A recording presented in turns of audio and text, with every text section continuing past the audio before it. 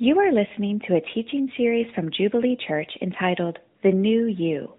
This series attempts to capture the essence of the new life given to us by Jesus, one not mastered by mistakes of the past, but a life of ultimate joy, peace, and freedom. If you would like more information about Jubilee Church, please visit our website at jubileestl.org. Our world is changing at a staggering pace. There's all kinds of things. If you look around the landscape of our world, it's changing. Information is changing. Scientists will tell you from 1960 to 1990 that all the information that we had previously, so the beginning of time to 1960, that information doubled between 1960 and 1990.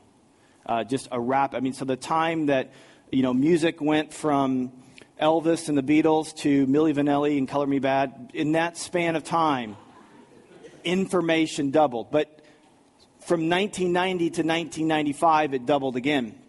And then it doubled again and doubled again. It's on a pace of doubling every 2 years. And scientists say that very, very soon, the amount of information we will have will double on an annual basis. To put this kind of in picture terms, if a byte of information was a gallon of water, by 2030 we'll have enough information to fill all the oceans of the world. Information is changing rapidly. Information changing, media is changing. When I was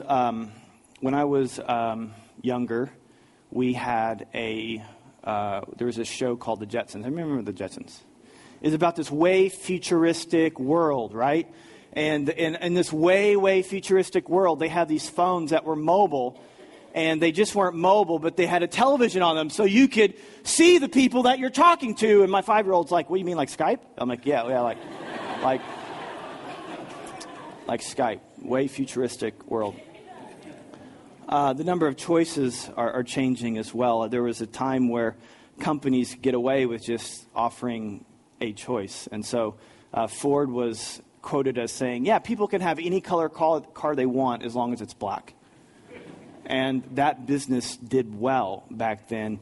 Those businesses don't do well. The number of cars are endless. The number of choices, the number of transmissions, the number of detail, the options, the color, all kinds of things. It's not even just the color. It's not even just the cars that we have a choice of. It's the gas. You go to the gas station, and when did filling up your car be turned into 20 questions? It's like, what kind of gas do you want? Do you want credit or debit? Pay inside or out? Car wash or no car wash? What's your zip code? Just give me some gas. That's all I want. I don't want to answer all these questions. I just want a gallon or two of gas. Style is changing.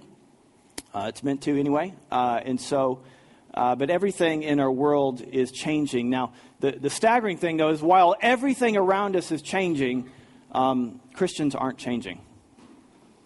By and large, in America, Christians aren't statistically much different than their non-believing neighbors, and it is an absolute travesty. But what about you? Are you changing? Are you becoming a different person? Because you can be a Christian and you can carry all the tags with it. You can be born again, spirit-filled, water baptized, whatever you want to fill in there and still not change. You can come here semi-regularly. You can do groups. You can serve. You can give money, but still not change. So why aren't Christians changing? Well, jot this down. We surveyed 100 people, and the top 4 answers are on the board. Name 4 things Christians do instead of changing. Number 4, they get caught in ritual. Christians get caught in ritual. And I don't mean just kind of like dead religion, smells and bells, that kind of thing. But what I mean is, this is my Christianity. I go to church, I read my Bible, I support my missionary friend, I just do Christian things, but I lust just like everybody else lusts. I cheat like everybody else cheats. I covet things. I'm not really much different. So Christians substitute ritual for transformation. Or number 3, we substitute debate.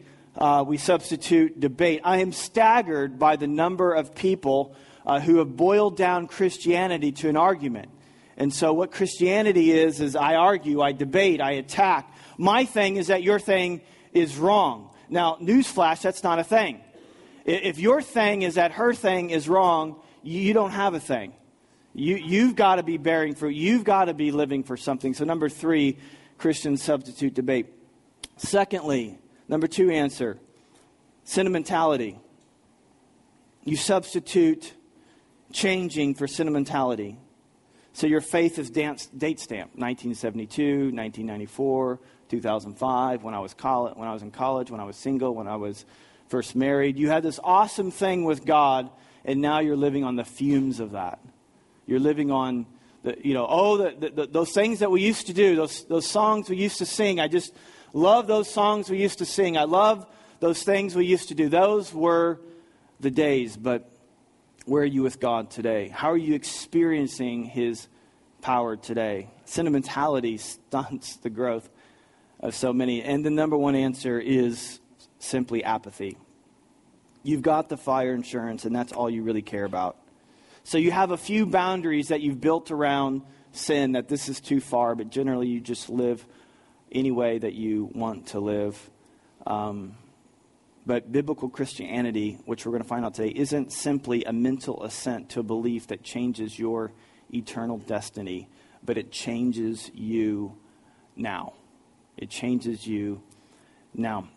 And for those of us who do want to change, who do want to be a new person, who want to walk in this newness of life, who want to have what the Scriptures talk about when it says things like, we are more than conquerors, and we're walking in this new life.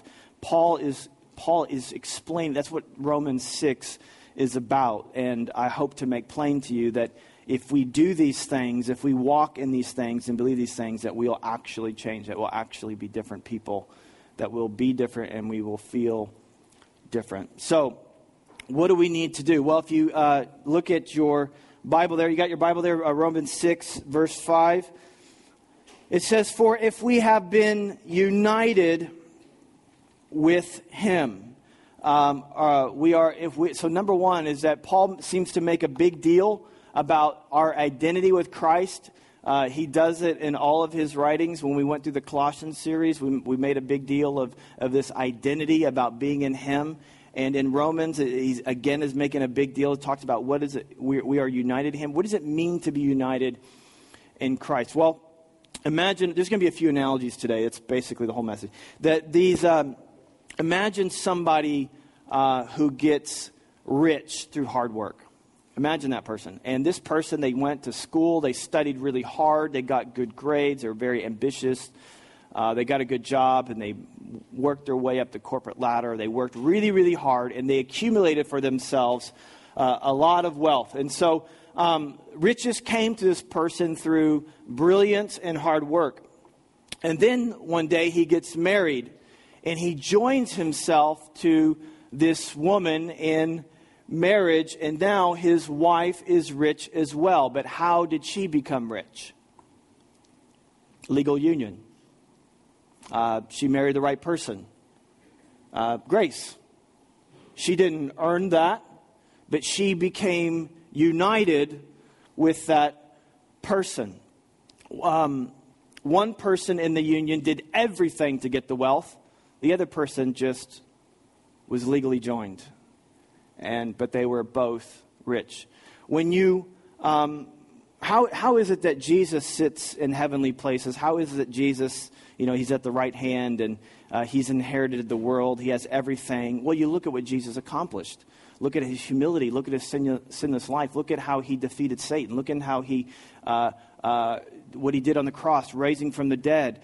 He's the freedom and the power. He has earned the right to be sitting at the right hand of the Father. He has earned everything that He has. Now, Romans 6 is saying is that those who have this union with Christ, those who have been legally bonded with Christ, He's done all the work. We just married the right person. Like we inherited all of this wealth because of, we didn't earn it, we didn't do the work, we're not smart, we're not brilliant, we're not any of those things. All we are is joined to him. And now because these things are true of Jesus, they are legally true of him. So if the Father dotes on the Son, he dotes on us. If the Father looks at the Son with pleasure and honor and gives him everything and draws him in close, he gives us everything and he draws us in close. We have this legal union. So that's what it means to be in Christ. And this is all independent of our performance. That life in him in heaven is guaranteed, and that we didn't do anything to earn it and we can't do anything to lose it, which some people may say, well then, hey, let's eat and drink and be merry. If God's so good and he's just going to be good to us no matter what we do, why wouldn't we just keep on doing whatever we want? Why don't we keep on sinning? And that's what that's Paul brings that up in this passage. Why don't we keep on sinning? Well, Paul answers that by essentially reminding us of who we are in Christ. And one of the things that he wants to tell us is that forgiveness is just the beginning. So in this union, that being with Christ, that forgiveness is just the beginning of our life in Christ. Romans, if you turn back there to Romans 6, verse 5, it says, "For we've been united with him in a death like his, we shall certainly be united with him in a resurrection like this. We know that our old self was crucified in him so that the body of sin might be brought to" what? What's that say? Nothing.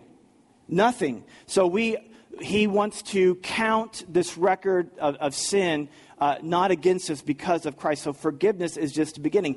And it is an awesome, awesome thing. The purpose of our identifying with the Christ's death is for our forgiveness. And for most Christians, they're very, very familiar with this, which is great news, which is I have failed miserably and I deserve punishment, but I get a pardon. But that's not the whole story. And the reason why Christians don't change is they stop just at the beginning. Forgiveness is just the beginning of our life in Christ. And that is why, and I'm not judging anyone for this, we don't have any crucifixes hanging up in our building. I don't wear a crucifix. I wouldn't necessarily recommend anyone wearing a crucifix. And if you don't know what a crucifix is, it's not just a picture of the cross. It's a picture of Jesus on the cross. But he ain't on the cross. How many know that he's like alive? How many know that? Do you know that? He's not in the cross. He's not on the cross.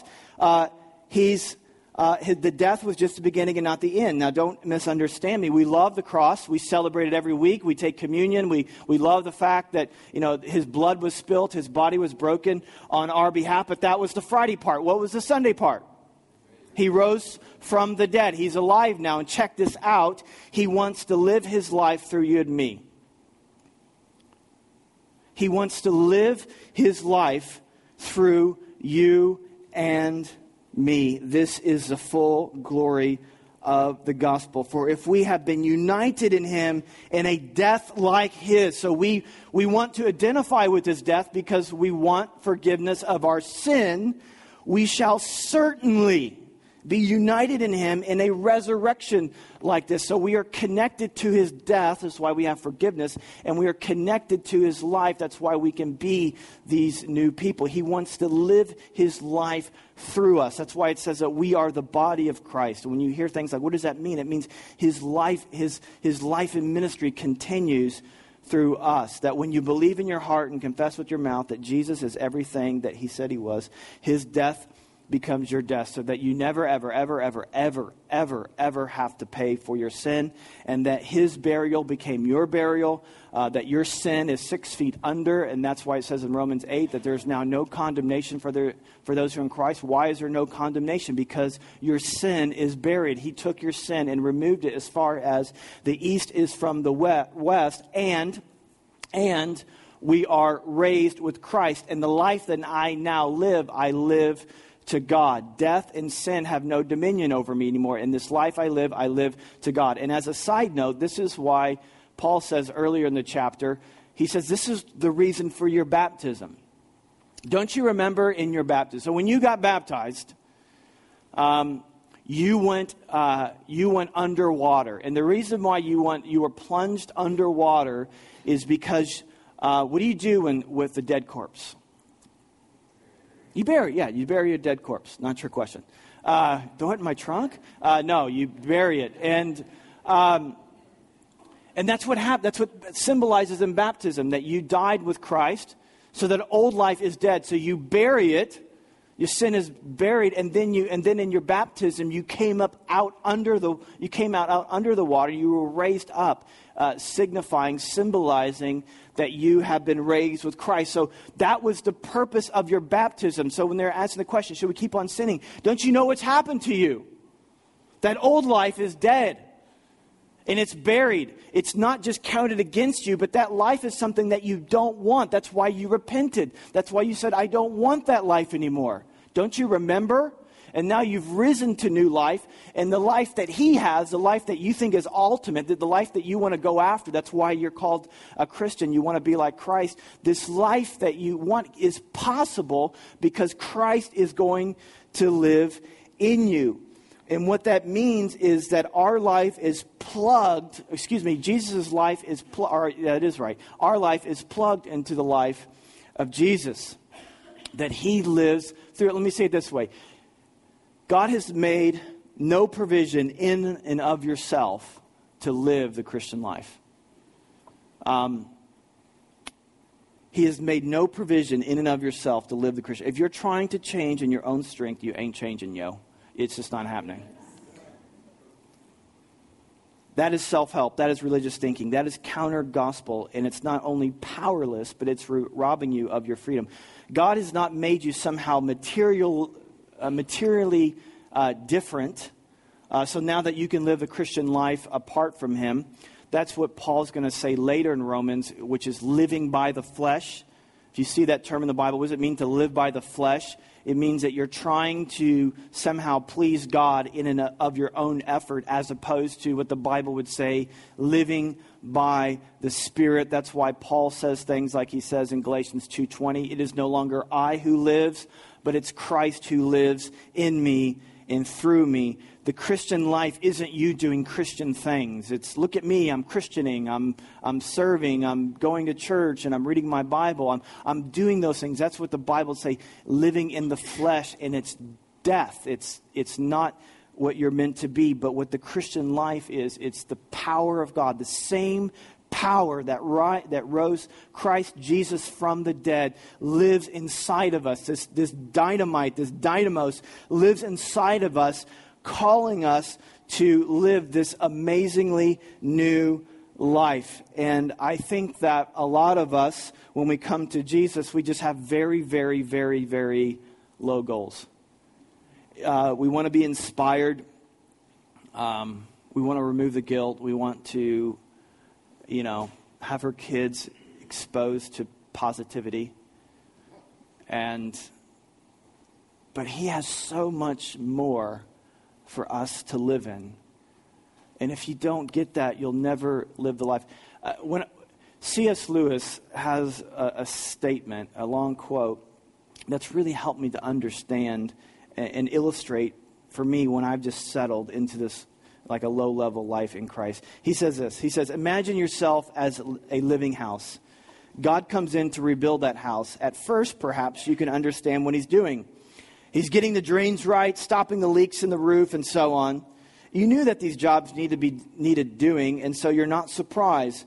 But presently, he starts knocking the house about in a way that hurts abominably and does not seem to make any sense. What on earth is he up to? The explanation is that he is building quite a different house from the one you thought of. Throwing out a new wing here, putting on an extra floor there, running up towers, making courtyards. You thought you were being made into a decent little cottage, but he is building a palace that he himself plans to come in and live. One of the things I just want to encourage you today is just to get rid of your low goals in Christianity. Don't think it's about just not doing a few really bad things. Don't think of it as just doing a little bit of, serving here a little bit, going to church a little bit, reading your Bible a little bit, listen to Christian music. That's what it means.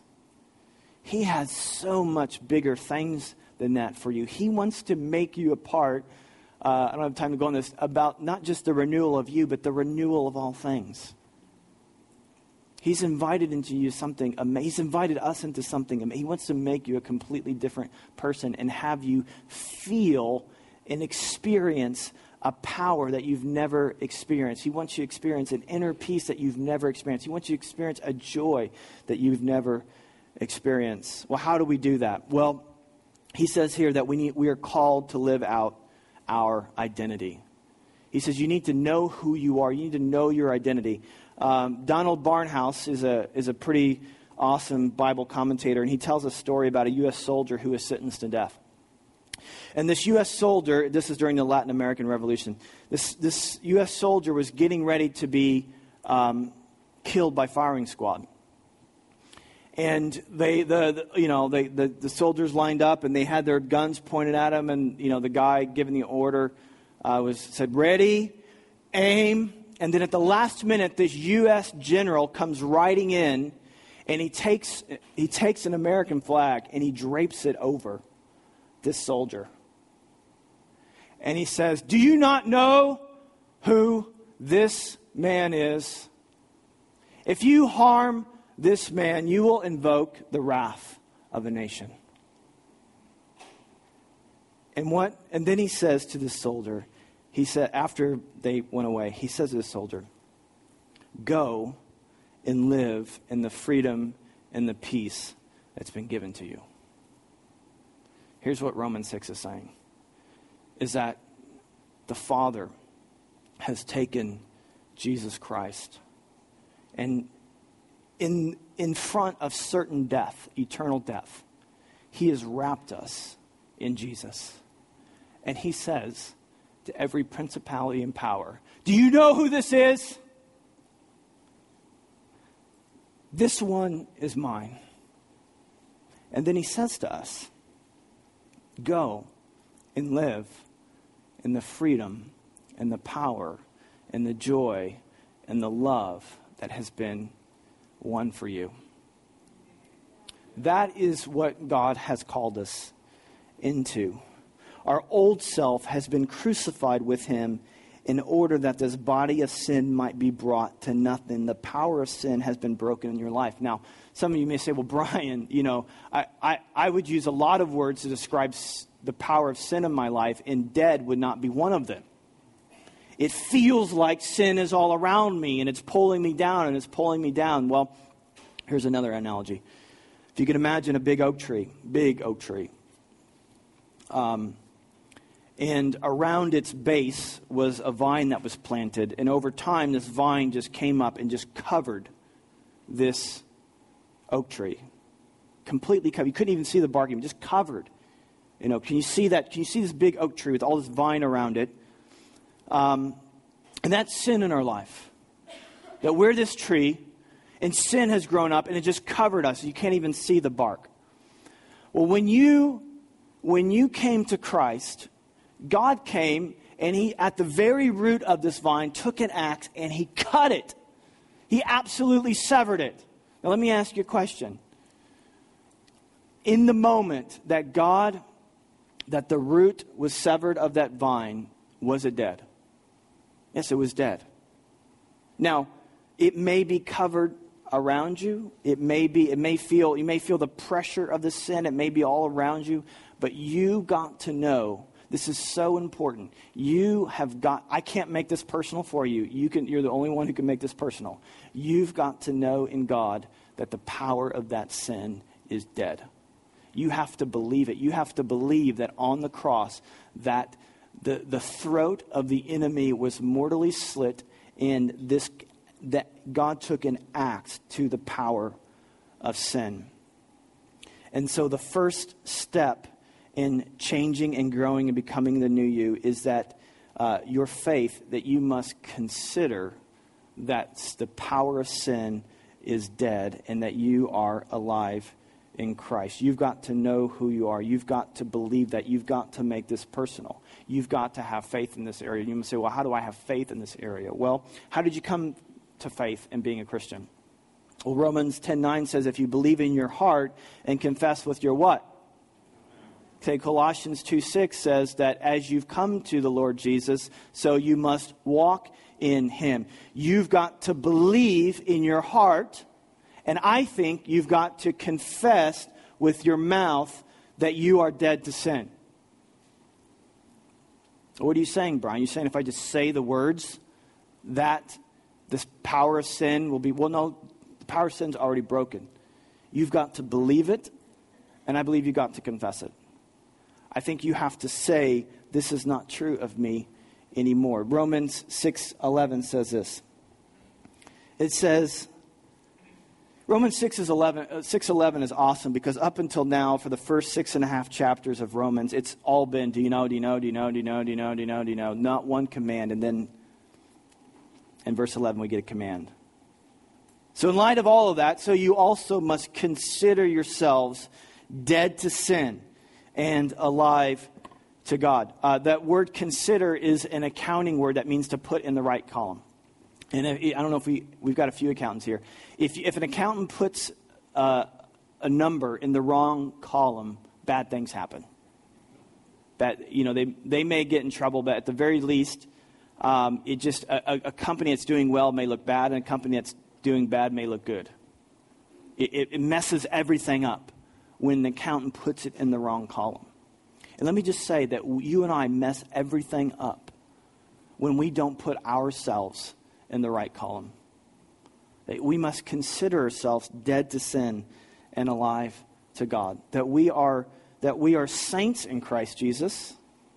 We're not sinners in Christ Jesus. That's who we used to be. But we are now made saints in Christ. We got to put ourselves in the right column. So we have to live out our identity, knowing who we are. And two, we have to say no to sin at the point of temptation. And this is what the scriptures say. It says, let not sin therefore reign in your mortal bodies to make you obey their passions. Here it is. Do not present your members to sin. So we have a choice. At every moment of temptation, so when we're tempted to sin in the moment, we have to choose to say no to that. We have to believe, we have to confess, hey, when you're standing in front of that computer, you have to say no. You have to say no to lust. I'm dead to lust. I'm dead to that sin. I'm dead to materialism. I'm dead to pride. I'm dead to anger. I'm dead to insecurity. That's not who I am anymore. This is who I am. I'm dead to that, and I'm alive in Christ. And you have a struggle. There's something in your life that feels like it's got a power over you. And I just want to encourage you that to believe in your heart and to confess with your mouth that this issue is not, you're not powerless. But you need to stand. This is what the Bible says. You've got to stand firm on the word of truth. It starts with a belief in your heart. It rolls into confession. And then finally it rolls into a choice that you choose not to do this. And you can do this. You can absolutely do this. And you're going to struggle. I have struggles. I would say one of my biggest struggles, somebody may object to this, may say there's a bigger struggle, but one of the things that I see in myself is I'm not patient and I'm prone to overreact. I'm not patient and I'm prone to act. So the worst possible situation for me to get into is getting on the phone with some big company's customer service. That's probably like the worst possible situation. And so a couple months ago, I got a new mortgage, and I overpaid that mortgage, that escrow in the mortgage, by $455.92. If it sounds like I'm careful with money, it's because I am. And so I don't know if that's a big deal to you. $455 is a big deal to me. And so I made a mention of this to the mortgage company, and they said, okay, here's the problem. This is why that happened. Don't worry about it. It'll get corrected.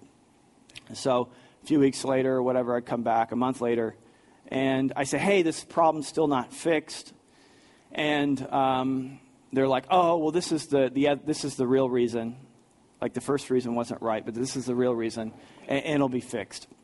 And so last week, it's been a couple months now, last week, still not fixed. So now I call the company, and they're like, well, your loan got sold, and I can't do anything about it now. Oh, really?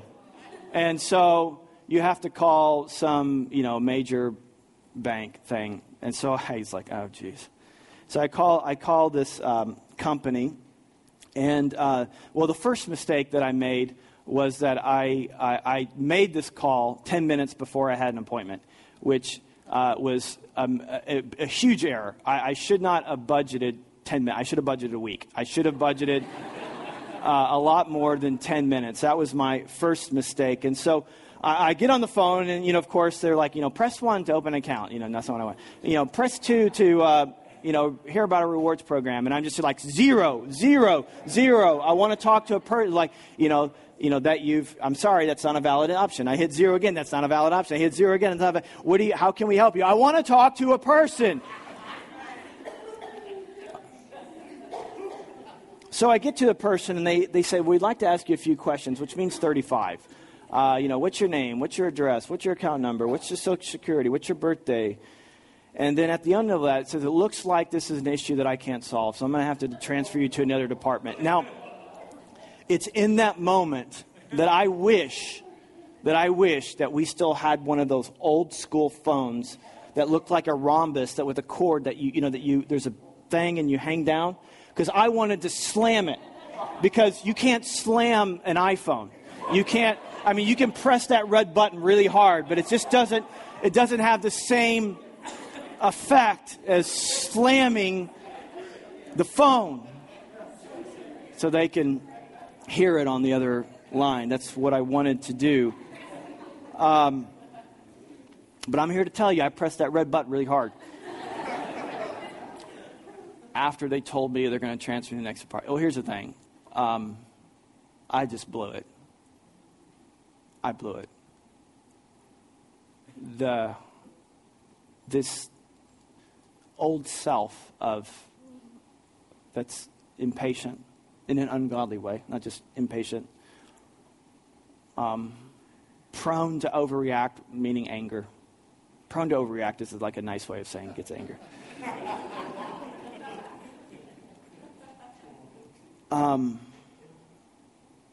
At the point of temptation, in order to grow, I need to learn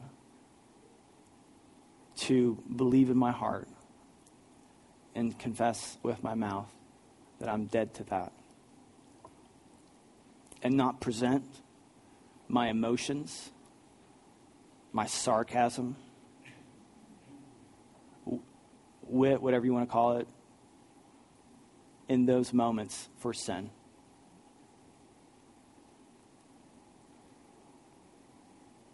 Augustine was an early church father, and he had, if you know about him, he had a well-documented lust issue.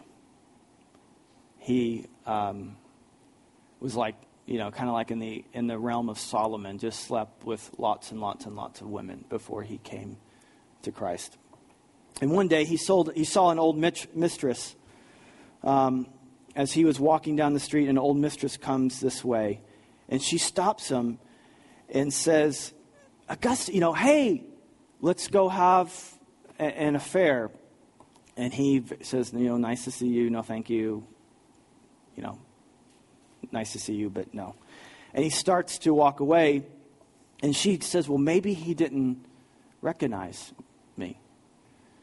And so she yells out, Augustine, it is I. And he turns around and says, I know, but it is not I. She said, it's me. Augustine said, yeah, but it's not me. What he's saying is I used to have to have female companionship, but I'm dead to that. That's not who I am anymore, and I'm alive to Christ. In your moments of anger, and anger yells out to you, hey, it's me. You can yell back, but yeah, it's not me though. I'm dead to that. I'm alive to Jesus. When you're given in to insecurity and false pride and jealousy and covetousness. And it screams out to you in the street, "Hey, it's me!" You can yell back, "Yeah, but it's not me. I'm dead to that. I'm alive in Christ." When lust, when anything, any sin calls out your name, and sin will call out your name and beckon you to come to them, you can say, you can believe in your heart, and you can confess with your mouth that that's not me anymore. I'm alive in Christ. And you do not have to present yourself. You do not have to present your members for unrighteousness.